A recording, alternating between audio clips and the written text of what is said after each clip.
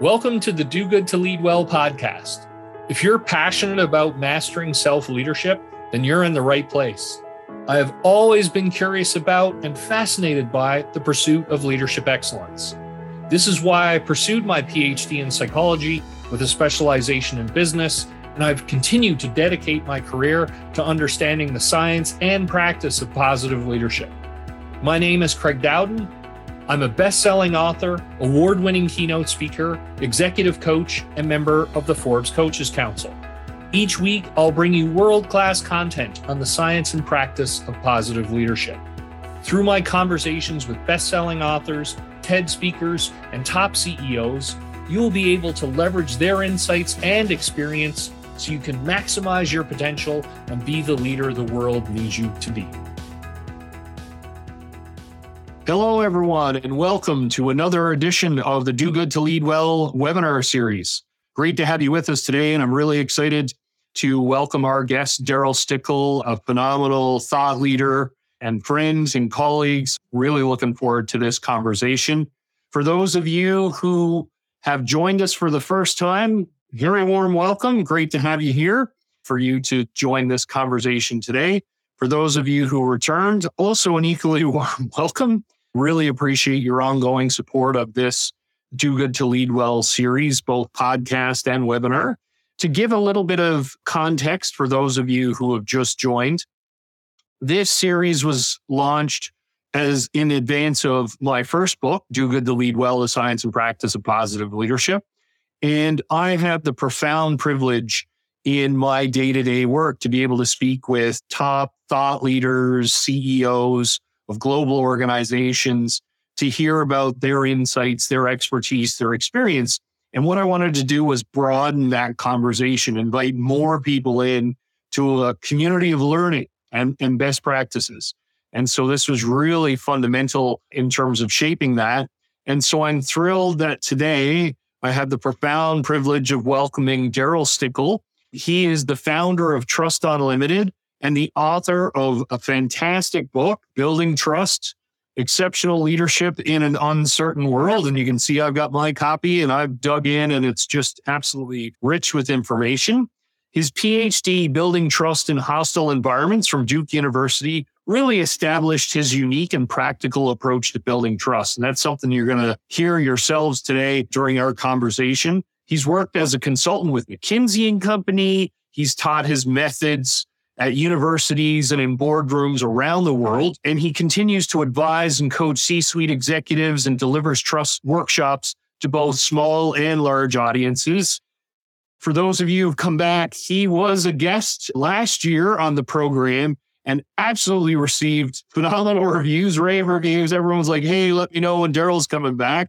So now that his book is out, I'm absolutely excited to say hello to Darryl. Darryl, welcome to the Do Good to Lead Well series. Thanks, Craig. It's so great to be here. Well, and there's so much to dive into. And what I love is that your work is evidence-based. It's all around promoting positive leadership behaviors, building positive organizations and cultures. So I'd love to start with what got you into studying trust? And you really wanted to lay your flag there, if you will. Love to hear that story. Yeah. So I was born and raised in a small town named Fort St. John. It's a small community in northeastern British Columbia. There was a strong sense of community. We had to rely on each other. The conditions were fairly harsh. It was one of these places where not everyone was a saint, but everyone realized we had to pull together. And so I grew up with a strong sense that if I could help people, I should, and that it was the responsibility of the strong to protect the weak. And so I developed a sense of empathy and understanding for others. And partway along the way, I was playing hockey in Fort St. John because there wasn't much else to do really during the winters. I was playing junior hockey in Fort Nelson and I got attacked by a fan with a club, shattered my helmet, knocked me unconscious. Apparently I stopped breathing 3 times on the way to the hospital. And what that did was it actually, because I'm legally blind, I was visually impaired on my way to becoming legally blind then. I knew that I had to train myself to think for a living. And now all of a sudden I was incredibly vulnerable. The thing that had sort of set me apart from others was placed at risk.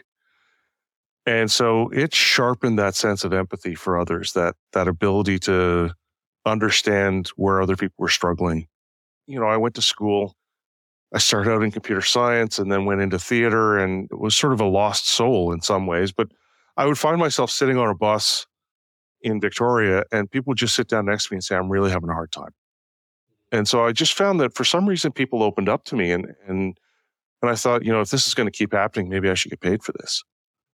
I went into psychology, and I started working with families in crisis and on crisis lines and with troubled teens and trying to hone those skills so I'd be a good therapist. And partway along the way, I realized that a lot of the folks I was working with, even if you could see a path forward for them, they struggled to take it. And I thought, if I do this for the rest of my life, I'll go insane. And so I ended up shifting my perspective and working in native land claims. And in British Columbia, it was one of the last places where they hadn't settled land claims with the local population that were first here. And so they would ask me these deep philosophical questions like, what is self-government, or what will BC look like 50 years after claims are settled?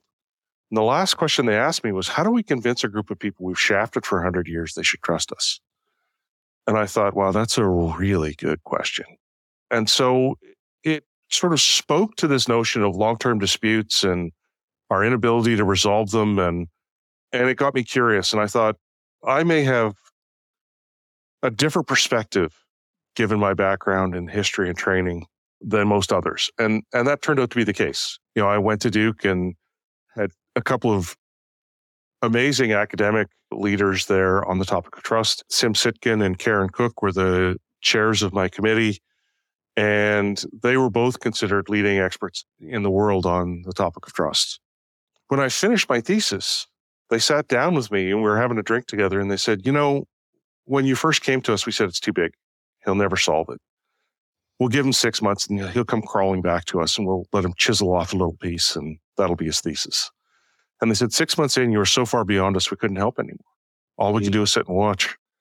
And they said, here we are 2 years later. We think you've solved it. And so I then went to McKinsey, where they offered me a nice signing bonus and plenty of money. And they said, wow, you've got really good client hands. Let's send you to the worst places possible. And so now all of a sudden I'm getting some practical applied experience about how to apply this model that I've spent so much time thinking about, right? And then I was involved in a car accident, ended up with post-concussion syndrome, couldn't work 100 hours a week anymore. And so I started Trust Unlimited. One of my former colleagues came to me and said, hey, just come talk to us. He was head of strategy for a mutual fund company. I said, sure, I'm happy to come talk to you. What do you want me to talk about? He said, well, how about sustainable competitive advantage? And so I thought about it, and I realized that means you do something better than your competitors that they can't copy. And you don't do anything I can't copy. If I buy one share of every fund you have, I now know how they're all built. I can sell what you sell at a discount because I haven't had to pay the fund advisor. And I said, the only thing you can do is build deep long-term relationships with your customers. And they said, that's it. That's our strategy. Mm-hmm. And so for the next 18 months, I developed a workshop and I trained everyone. After 18 months, they hired a professional survey firm and found out that trust was the primary driver of the sales decision. And they generated 75 cents of every new dollar that came into the industry for the next 2 years. And they went from sort of middle of the pack to dominating. And they were part of a global financial services firm. And that firm started sending teams from all over the world to figure out what these folks were doing, because they were dominating not just in Canada, but around the world. So I now knew I had something that worked. And I've spent the last 20 years trying to help people solve problems. Well, and thank you for sharing your story. And what I love, there's so many pieces to it. And one of the key elements is around, well, how you took that experience and then transformed it. And one of the things that I love is, and it comes through in conversation, it comes through in the book, you can really pick up on very quickly your energy for being a positive force in the world, for getting people to really look at themselves and challenge some of the assumptions they have. And how do you build deeper, stronger, more trusting relationships with others? And as well, I love your focus on positive behaviors drive positive results. You do an outstanding job of talking about how trust drives the most valuable outcomes. The things that we say we want the most, it's foundational. So let's talk about the book, because I love the book as I shared my copy and was really excited that was going to happen. walk us through. So what was the rationale? What was your motivation to do it? What did you want to impart to readers? And so love to hear that. Yeah. So I feel like I'm dropping small grains of sand in the ocean. I've really worked hard to hone the training programs that I deliver, to make them more practical and applied, to help people change behavior patterns, to make positive change in their life. And I was having some incredible positive experiences, helping people reunite that had been fractured, helping leaders have, remarkable moments or powerful experiences. But it just didn't feel like it was enough. And I look around the world and I see that we're struggling, Craig. I went to a virtual conference that Duke was holding on rebuilding trust in institutions. And it was 4 hours long. And they were trying to rebuild trust in government and media and technology. And they spent the 4 hours saying things are bad. It's really, really bad. It's the worst we've ever seen. And then somebody finally said, well, isn't the title of this conference Rebuilding Trust? Like, what do we do? And they said, we don't know. We just don't know. And I'm sitting in the audience go, ooh, pick me, because I know. That's it. And so I wrote the book to try to scale what I'm doing. And I tried not to hold anything back. I tried to show people why trust matters, why I'm somebody who has a perspective on it that may be unique and helpful, how the model works, and then how to actually pull those levers, how to build trust with somebody else, some really practical applied approaches, and then some case studies at the back end to try to help people learn from those examples. My goal is really to help people build better relationships, to try to beat back the tide of negativity that seems to be buffeting all of us. One of the clients I work with this amazing leader named Kelsey Trigg, and I'm comfortable saying that because she's told everyone, and she's global head of HR advisors for SAP. So she's got a virtual team that's global in nature. She's got dozens of direct reports from dozens of countries and different time zones and cultures, and they work in a tech company. And she's got over 8,000 customers that she serves, leaders within that company. Her trust scores are off the charts, and so are her teams. And she attributes that to having a shared vocabulary. And so I train all of them. I did a short session with all of them. And she said, people use the language that you use, and it allows us to talk about trust problems in a way that we normally wouldn't. And I've seen it work, and I want it to work more broadly. I want people to pick up the book and read it, and not just read it, but apply it. Yeah. That's why I wrote the book. Well, and a couple of key things. I love the insights in the book, and then also, as you shared, Darryl, the case examples. And I think what's really awesome, and for people who have been a part of this community for a long time, it's all around practical application, because you can have great ideas, you can have amazing models with all kinds of fun colors and graphics. And then it's like, okay, how do I make this a reality? And so that's a big, big part of why I was so excited this afternoon to talk with you, is about, so how do we operationalize this and to inspire people to go check you out, check out your work, your book, to really learn how to do that in the most effective way. And one of the things that both of us have talked about, we can have a self-serving bias, right, where we don't see our own trust gaps. So what I'd love for you to do through your own research and your own extensive experience, like, what are some of the symptoms of low trust? Like, that if I think, hey, I'm building great trusting relationships, what are some little signals that may go, Craig, you might want to think about that. Yeah, maybe not. Yeah, that's right. Exactly. Yeah. So, and that's a fantastic question, Craig, which is not surprising given our past conversations have been so rich. 95% of people believe they're more trustworthy than average, which is not just statistically impossible, but it's problematic, because it means that when we run across a problem, we don't recognize it. Or if we do recognize it, we think it's somebody else's fault. It's their issue to deal with. And so a lot of times, we can't just ask somebody, because if I just say, hey, do you trust me? There's this pressure the other person feels to say yes, because it's rude to say no.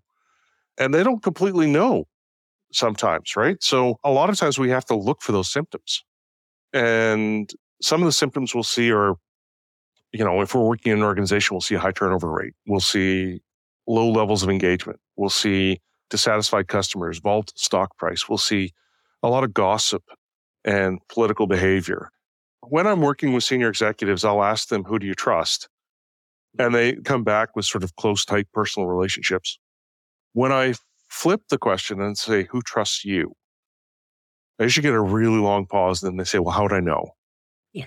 And the answer to that comes from the definition, which is trust is the willingness to make yourself vulnerable when you can't completely predict how someone else is going to behave.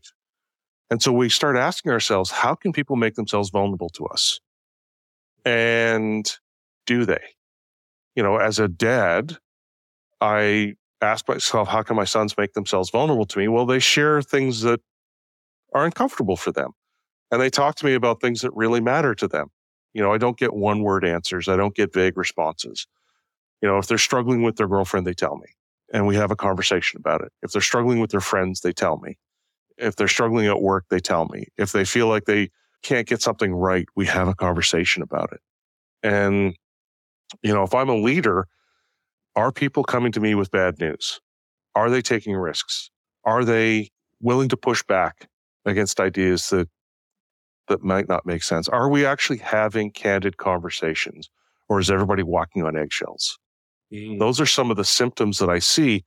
And if I thought more broadly about that, if I was looking at symptoms I might see within a society or a community, there would be things like people not obeying the rules, right? Because they don't feel that the rules work for them. Protests, things like vigilante justice, mass looting, people believing that the system's rigged or that voting isn't valid anymore. It doesn't matter because democracy is flawed. I don't know if you've seen any of these signals or symptoms. I've seen. That's right. Yeah. Well, and I've got a great follow-up question from someone that adds a question I wanted to ask you as well. So David was wondering, so it just seems like we've cratered on the trust. Trust. Why is that? What's going on? What is creating such a disconnect here?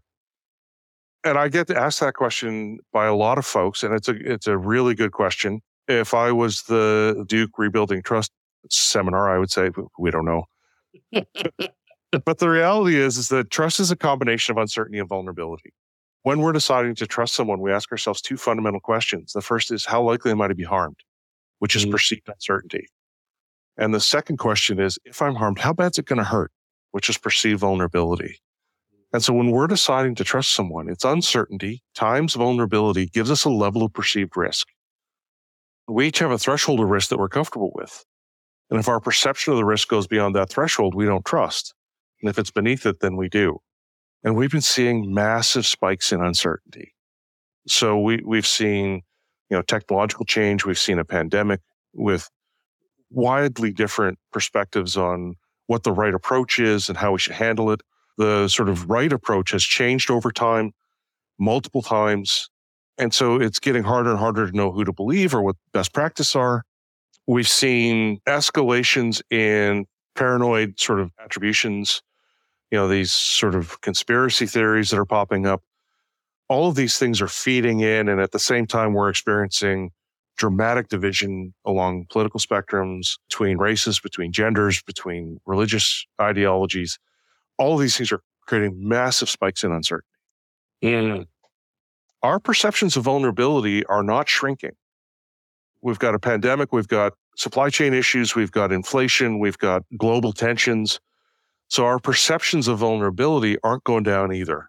And so that makes trust harder and harder and harder. And at the same time, we're shifting, right? We're seeing teams becoming more virtual or hybrid, organizations becoming more hybrid. The rules of the game are changing. Mm-hmm. And we're seeing people vilified for things they did 20, 30, 40, 50 years ago, which makes us really hesitant about how we behave now. Right. So those massive spikes in uncertainty are part of what's causing the problem. We can fix this by being more intentional, more aware, having explicit conversations that reduce uncertainty. In the book, I talk about 10 levers we can pull. Well, if we're thoughtful about pulling those levers and about being more intentional in our relationships, the value of trust is incredible. And it's become increasingly so, because anything that becomes scarce becomes more valuable the scarcer it becomes. If we're able to build trust, that means we've got a competitive advantage over everybody. And we create these safe harbors that other people want to be part of. And so it's worth the effort. It's worth being thoughtful about, and it's absolutely possible to build. I've seen it happen too often. I had a senior executive as part of one of my teams that I was working with. He decided that he wanted the relationship with his son to be the relationship he practiced on. I get people to practice in these settings. And he said, we're estranged. Things aren't going well for him. He's engaged in some behavior I don't like. I used to have a 12-week program. Now it's 2 8-week programs that I run with senior leaders. At the end of the 12-week program, I'm going around and I'm checking in with folks saying, okay, so how's it gone? What's the feedback? And we're getting these great stories. And he says, okay, so what I didn't tell you is that my wife was in the process of filing for divorce. And he said, here we are 12 weeks later, we're closer than we've ever been. And my son just threw his arms around me, gave me the biggest hug I've ever had, and said, I need you in my life. I love you, Dad. That's how it's going. Wow. So we can see change like that. We can have impact like that. We just need to be aware.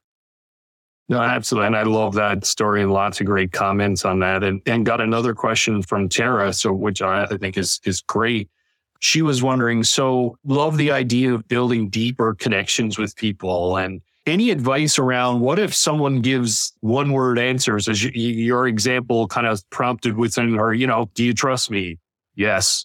So what do you do when someone is stuck with one-word answers? Any Jedi tricks to deepen that connection? So I start to get more curious. And there's a book that I used when my kids were younger. It was How to Talk So Kids Will Listen and Listen So Kids Will Talk. But part of it is trying to ask open-ended questions. And then when you're not getting the responses, being more transparent, saying, look, I really want to connect with you. And I want to have conversations with you, but it doesn't seem to be working. What do you suggest I try? And so bringing them into that conversation. And so much of the work that I do with folks is, we're going to try to pull the benevolence lever, for example. So benevolence is the belief you have my best interest at heart. When I ask parents, I work with families, I ask parents who here has their kids' best interest at heart, all the hands go up.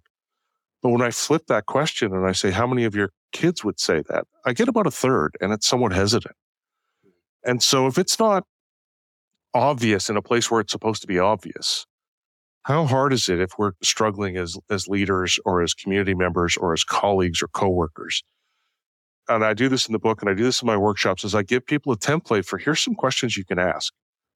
So as an example, I'll say, hey, I saw this guy talking about trust and he was talking about benevolence, this belief you have somebody else's best interest at heart. And I think I do that, but I don't think it lands that way all the time. Have you ever experienced that? And they'll inevitably go, oh God, yes. And then you say, well, have you ever had somebody really act in your best interest, really have your back? What did that look like? What did they do? And now you're starting to get hints.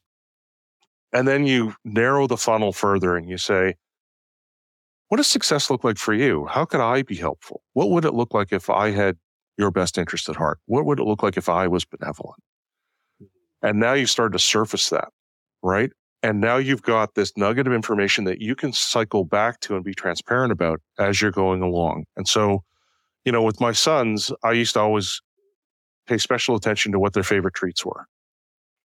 They would say, oh, do we have any drumsticks or whatever? And I'd say, oh, we do. Oh, and look, you get the last one.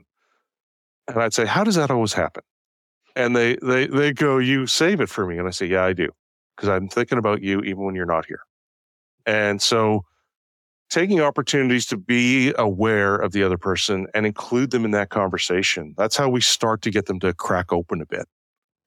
And what I love about your answer, Darryl, is a couple of things. Number one is the intentionality. So directly, and it's so interesting, the power of stating our intentions, because so many people, and I see it in my work, and I know you see it in yours, in terms of just we assume people see what right? Yeah. And I love that point that you make is around stating. let people know, hey, I'm trying to connect with you right now. So just remove all the shadow of doubt. And here's what I'm trying to do. And then I also love, which is so neat because we tend to take that responsibility up. Well, I got to figure this out versus just going, how can I do this? Give me the answers to the exam. You raise a great point, Craig, because this is one of the struggles we face in the world right now is there's groups saying, hey, things aren't great and you need to fix it. And that's how we got where we are. What we need is to say, hey, things aren't great right now. We need to figure it out. We need to fix it. You know, when my oldest was 12, he looked at me one day and he said, even when you're upset with me, I know it's about what's best for me.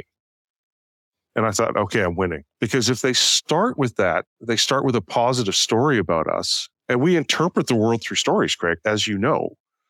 And so if they start with a positive story, then there's a positive interpretation for our actions. They give us the benefit of the doubt. And it means that we can mess up often. And they're still there pulling for us, right? They're still trying to help us be successful. You know, with Tara's example, when my kids do that, or if they fall into that pattern, I'll say, okay, so I'm struggling right now.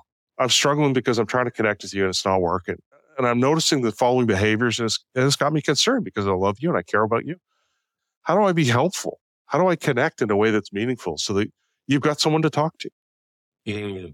And sharing that story and sharing that, making ourselves a little bit vulnerable triggers that norm of reciprocity. It makes other people want to do the same. I know you've been called a trust savant, so maybe you just anticipated this question where Susan was wondering, so is that the only way to get someone to be vulnerable is for you to be vulnerable first? Can you talk a little bit more about that dynamic? Yeah. So, wow, Susan, the $20 is in the mail. That's a great question. One of the quickest ways to get other people to be vulnerable, which is that, you know, trust is that willingness to be vulnerable. One of the quickest ways is for us to start and make ourselves a little bit vulnerable first so that we trigger that for somebody else. And that can be really hard for leaders to engage in. Now, we've seen a pandemic. We've seen people being forced to be more vulnerable than they're comfortable with. And that's actually potentially a profound opportunity where we're able to step in and help someone when we notice a vulnerability. You know, I have the good fortune of being legally blind. And the reason I say I have the good fortune of that is because I wander the world with my guide dog, Drake. If people go to my website at trustunlimited.com and they look at the About section, they'll see a picture of Drake. He's the director of goodness, the DOG for my company. And because of Drake, people approach me. And the world is a friendly, helpful, caring place. And I wish that everyone experienced the world the way that Drake and I do. You know, there are some people who don't want to engage. There are some people who they sort themselves, which is a beautiful thing as well. Because there's so many people who will see Drake and I, and if we're stuck or we're struggling or we're trying to figure something out, they want to be helpful. This observation of somebody being vulnerable and asking if you can help is one way to sort of get them to trust you. And people ask me, what's the fastest way to build trust? It's vulnerability and benevolence. It's a little bit of vulnerability myself, followed by some benevolence. Lots of great comments here and questions coming in fast and furious. Allison was also wondering, so we love the idea about uncertainty and that we are unprecedented uncertainty. Yeah. And it just keeps going up and up. What are some things that we can do as individuals maybe to reduce the uncertainty that other people feel around us, building on some of the insights you've shared, Darryl? That's a great question. So I think that when we're trying to build trust, there are 10 levers, as I said, and we all have the ability to build trust. Some are just better than others. And so what I try to do is help people move along the continuum. So those who aren't very good have a lever that they pull, and it's usually the ability lever. And those who are better have multiple levers that they pull. And those who are really good have multiple levers and they know when to pull which one. In uncertainty, there are 4 different levers that we can pull. 3 of those are attributed to us as individuals. This is work that was done in 1995 by a friend of mine named Roger Mayer. Seminal work on trust. And it's what overwhelmingly the public or popular press stuff talks about. It's benevolence, integrity, and ability. Those are the 3 levers we have as individuals. And benevolence is the belief you've got my best interest at heart and that you'll act in my best interest. Integrity is, do I follow through on my promises? And are my actions aligned with the values I express? And ability is, do I actually have the competence to do what I say I'm going to do? And then the fourth lever is the context lever, right? Because so many of the things that constrain our behavior are maybe obvious to us. Sometimes it's not. Sometimes if we sit and think, we'll think about, well, why did I do that? And I would ask people often when I was doing workshops, I'd say, if you could be anywhere doing anything with anyone right now, how many of you would be sitting here listening to me? And I stopped doing that, Craig, because it wasn't good for my self-esteem. But overwhelmingly, the answer was context, right? It's my job, or I've got a problem I'm struggling with, or, the other class was full. So there's some reason for people to be there to do what they say to do what they're doing. Now, us reducing uncertainty means pulling those levers. Like I said, ability is our favorite lever. I've got this much experience, these kinds of credentials, this position in the organization. But even that one, we don't always get right. When I sit with a group of senior executives and I say, who here's a great leader? All the hands go up and I say, well, what does that mean? And they'll be like, oh, I don't know. And so when I work with groups, I'll talk to them about, okay, let's talk about the ability lever and how we pull it properly. Mm-hmm. And that means I need to include other people in the conversation. And so if I think about what being a great guest on your show looks like, it can't just be me saying, okay, so, I cleaned up the background and combed my hair and I wore a decent shirt. Yeah. I've got to include what you think good looks like. So am I engaging for your audience? Am I talking about things in a way that they understand? Am I actually answering questions? And I got to think about it from the perspective of your audience. What do they think a good guest looks like? Is this helping me actually solve problems? And so if I want to pull the ability lever, I need to think about who should be involved in that conversation and what does good look like from their perspective. With my sons, we'll have conversations every once in a while about what does a good dad look like? What does excellence look like as a father? And I got to tell you, it's terrifying to ask that question. And fortunately, my sons love me. We have just this amazing relationship. And they don't say it'd be helpful if we had a guy who could see, because I can't fix that, right? But they articulate the things that they appreciate, and it gives them a chance to say, well, maybe a little less of this, maybe a little more of that. And so we need to include others in that conversation. If we're talking about the integrity lever, how do we pull the integrity lever? Well, we have a penchant for overpromising and underdelivering. We need to stop doing that. We need to make promises about things we have control over, about our effort, about the steps we will take, not about outcomes, because often we don't control those outcomes. And we need to, because people interpret the world through stories, we need to be transparent about, okay, so I made a commitment about the following. This is me following through on that commitment. Because sometimes we'll fall down when we think, I think I've made a promise and you think you've heard something different, right? So if I follow up and I say, okay, I think I just followed through on my promise, it gives you the chance to say, whoa, that's not what you promised me. And so then we can have a conversation and clarify. And because people interpret the world through stories, we need to tell people the story about how our decisions and actions align with our values. I'm answering questions as honestly and openly and completely as I can, because I want people to understand trust and to change the way that they behave in the world.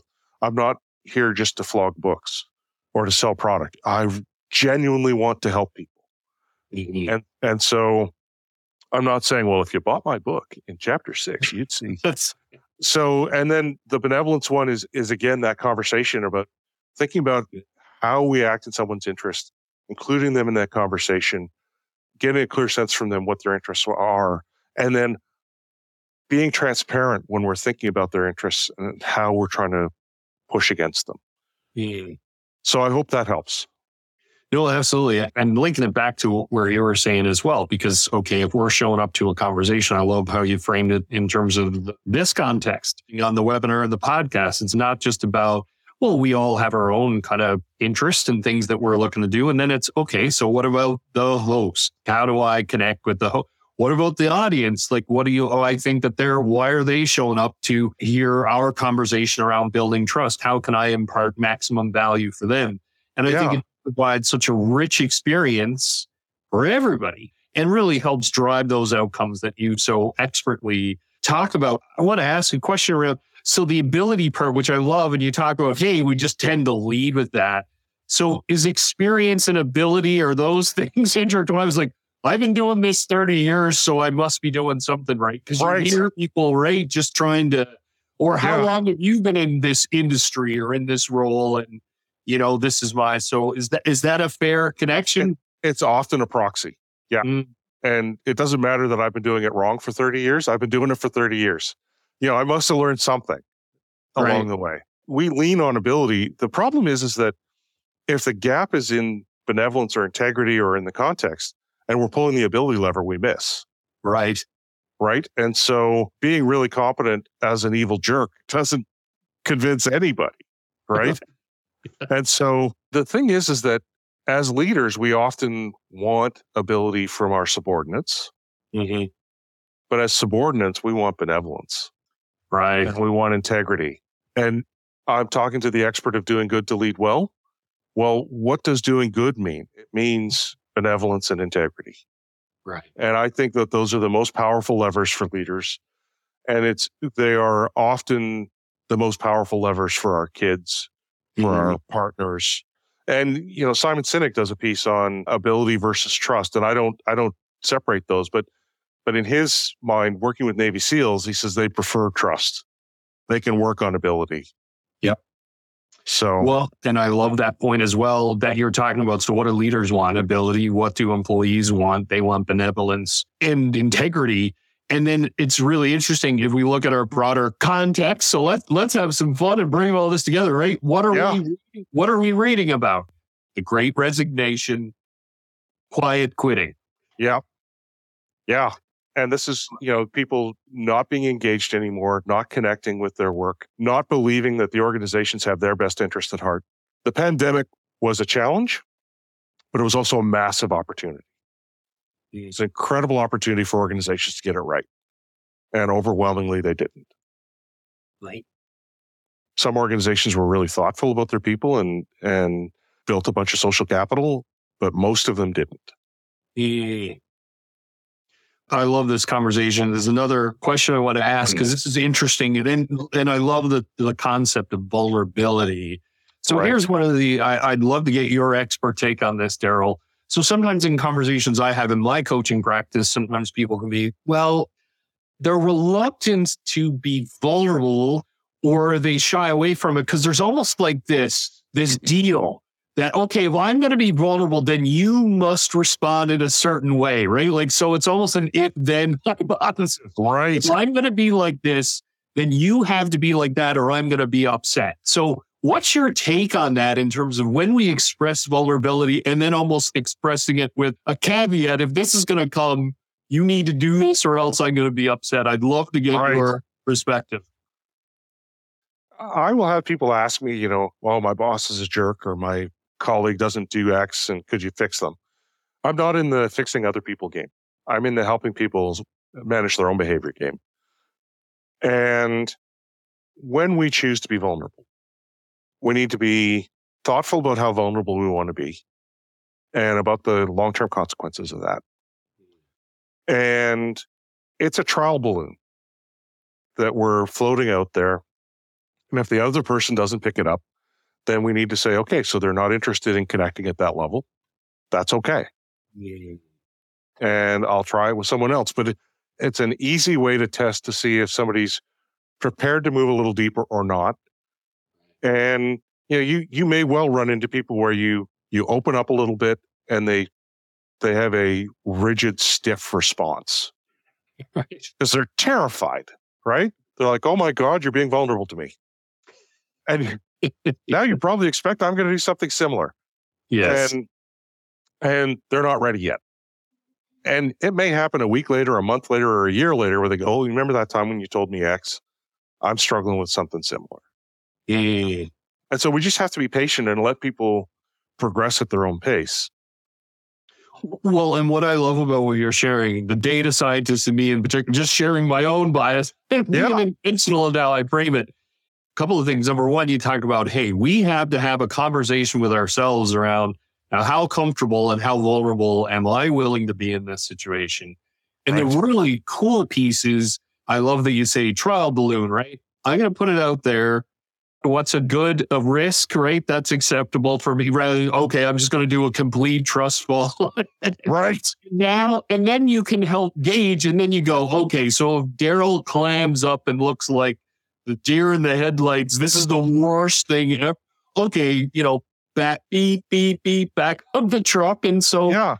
and what I also love about what you shared too, because I think this is such a powerful insight for people tuning in, is that doesn't mean it's an ineffective strategy. In fact, it's a great strategy. The context is off. And so that person isn't ready or whatever.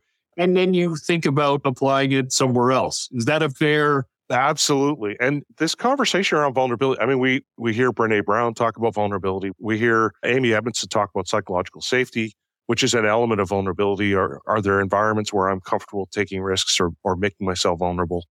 There's some real richness here.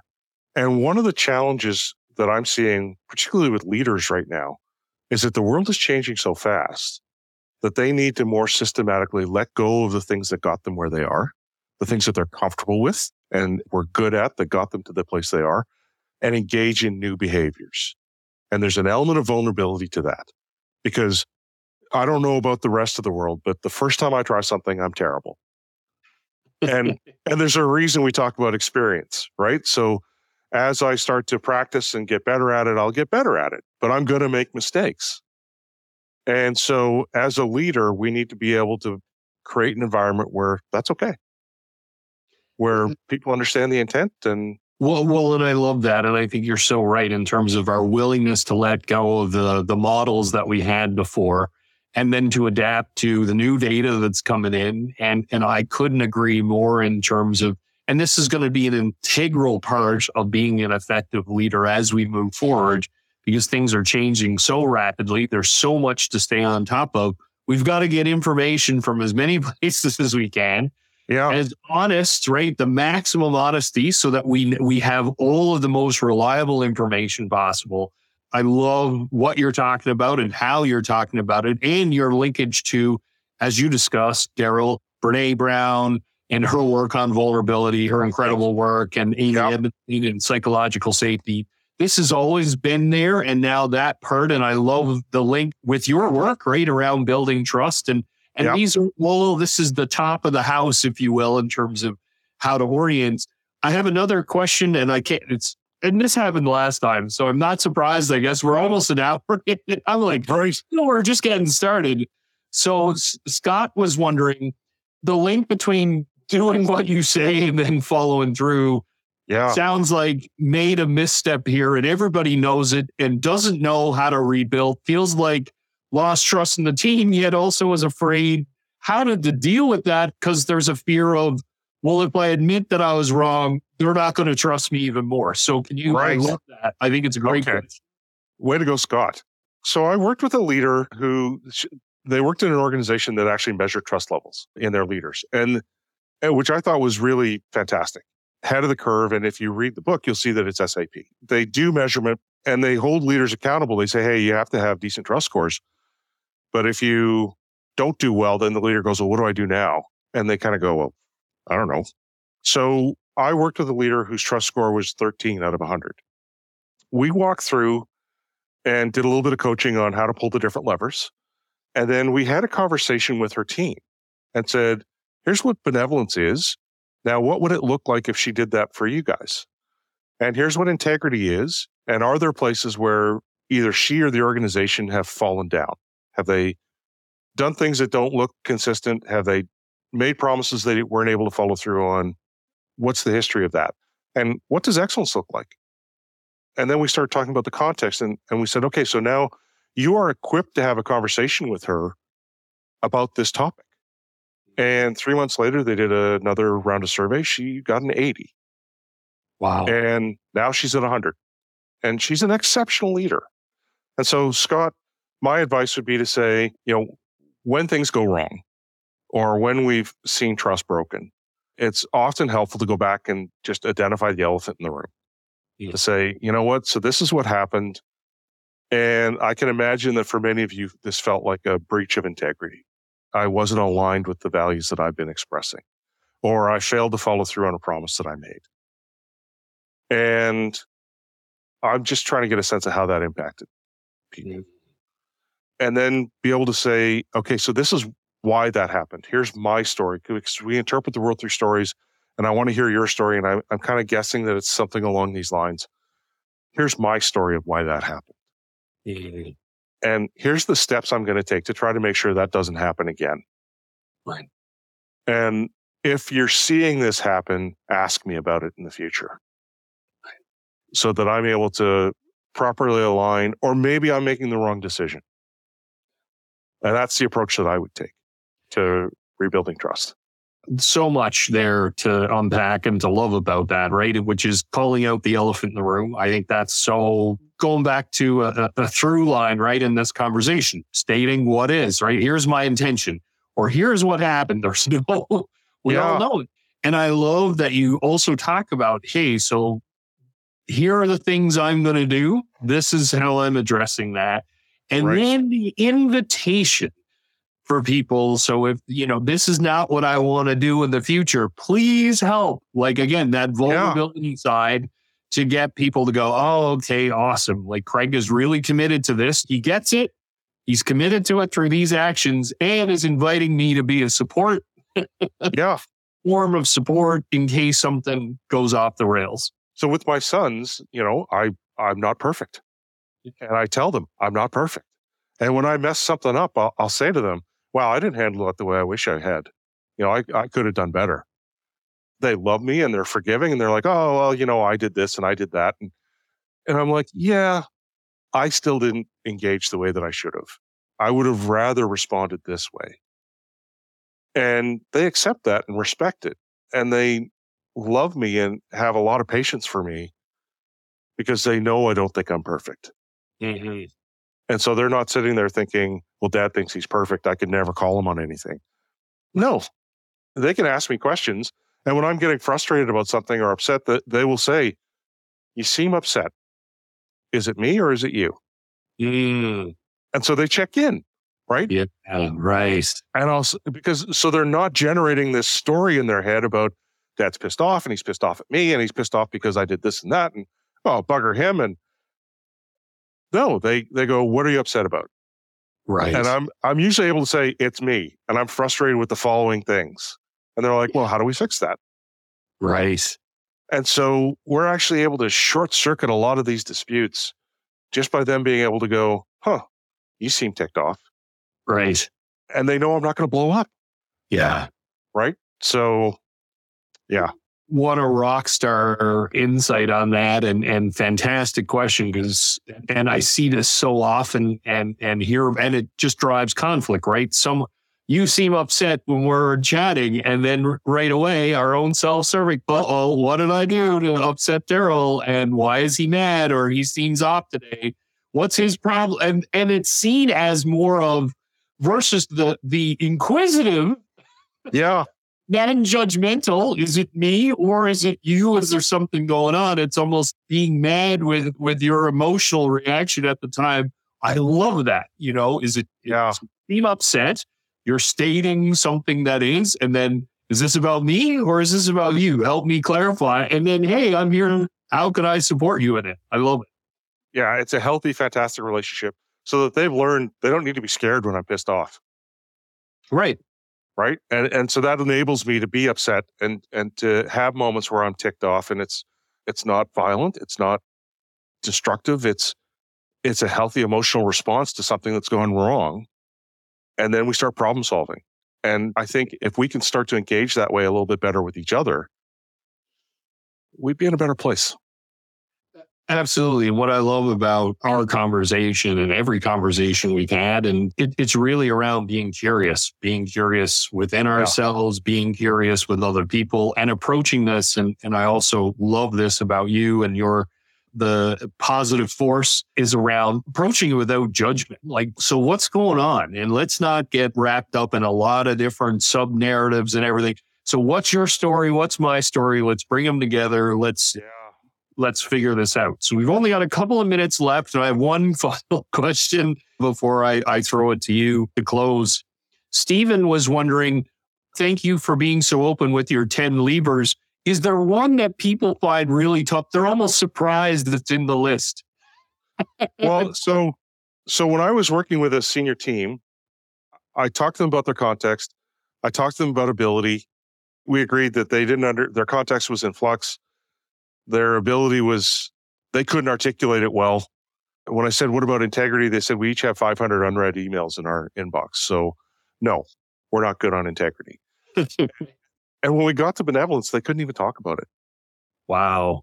They were struggling. And I guess that one tends to be the one that people struggle with the most because they feel like, oh, I'm just going to be nice and it's going to be Pollyanna and all this kind of stuff. That's not the case. It's just not. I can have your best interest at heart and hold you accountable to help you thrive and succeed, give you honest feedback, all of those kinds of things in a way that's not damaging to your soul.